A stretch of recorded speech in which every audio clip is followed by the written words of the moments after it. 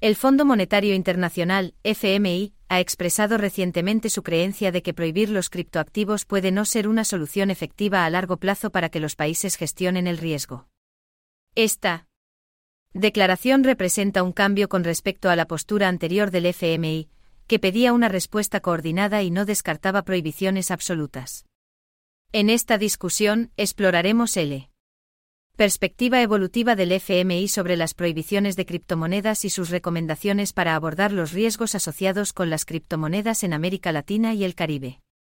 El FMI enfatiza que en lugar de prohibiciones absolutas, los países deberían centrarse en abordar los impulsores subyacentes de la demanda de criptomonedas. Un factor crucial son las necesidades de pago digital no satisfechas de los ciudadanos. Al mejorar el acceso a los sistemas de pago digitales y promover la inclusión financiera, los países pueden abordar la demanda de criptomonedas como un medio alternativo de transacción.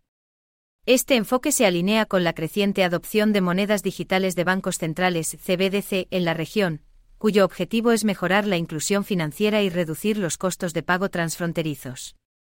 El FMI también sugiere que los países deberían trabajar para mejorar la transparencia registrando las transacciones de criptoactivos en las estadísticas nacionales.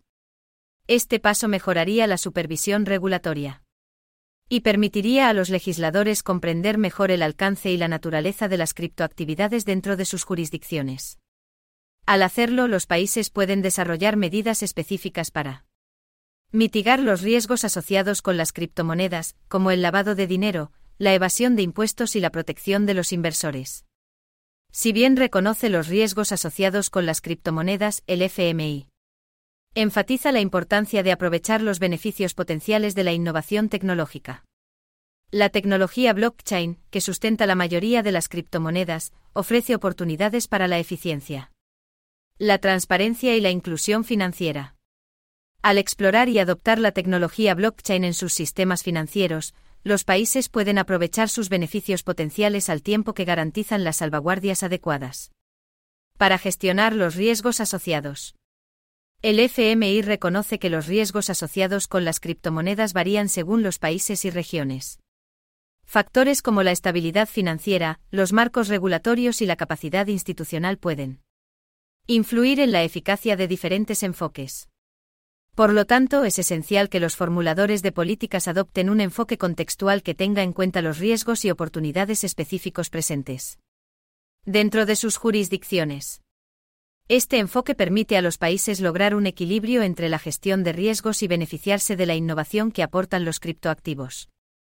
América Latina y el Caribe han emergido como regiones líderes en la adopción de activos digitales, con países como Brasil, Argentina, Colombia y Ecuador clasificados entre los primeros 20 en adopción global.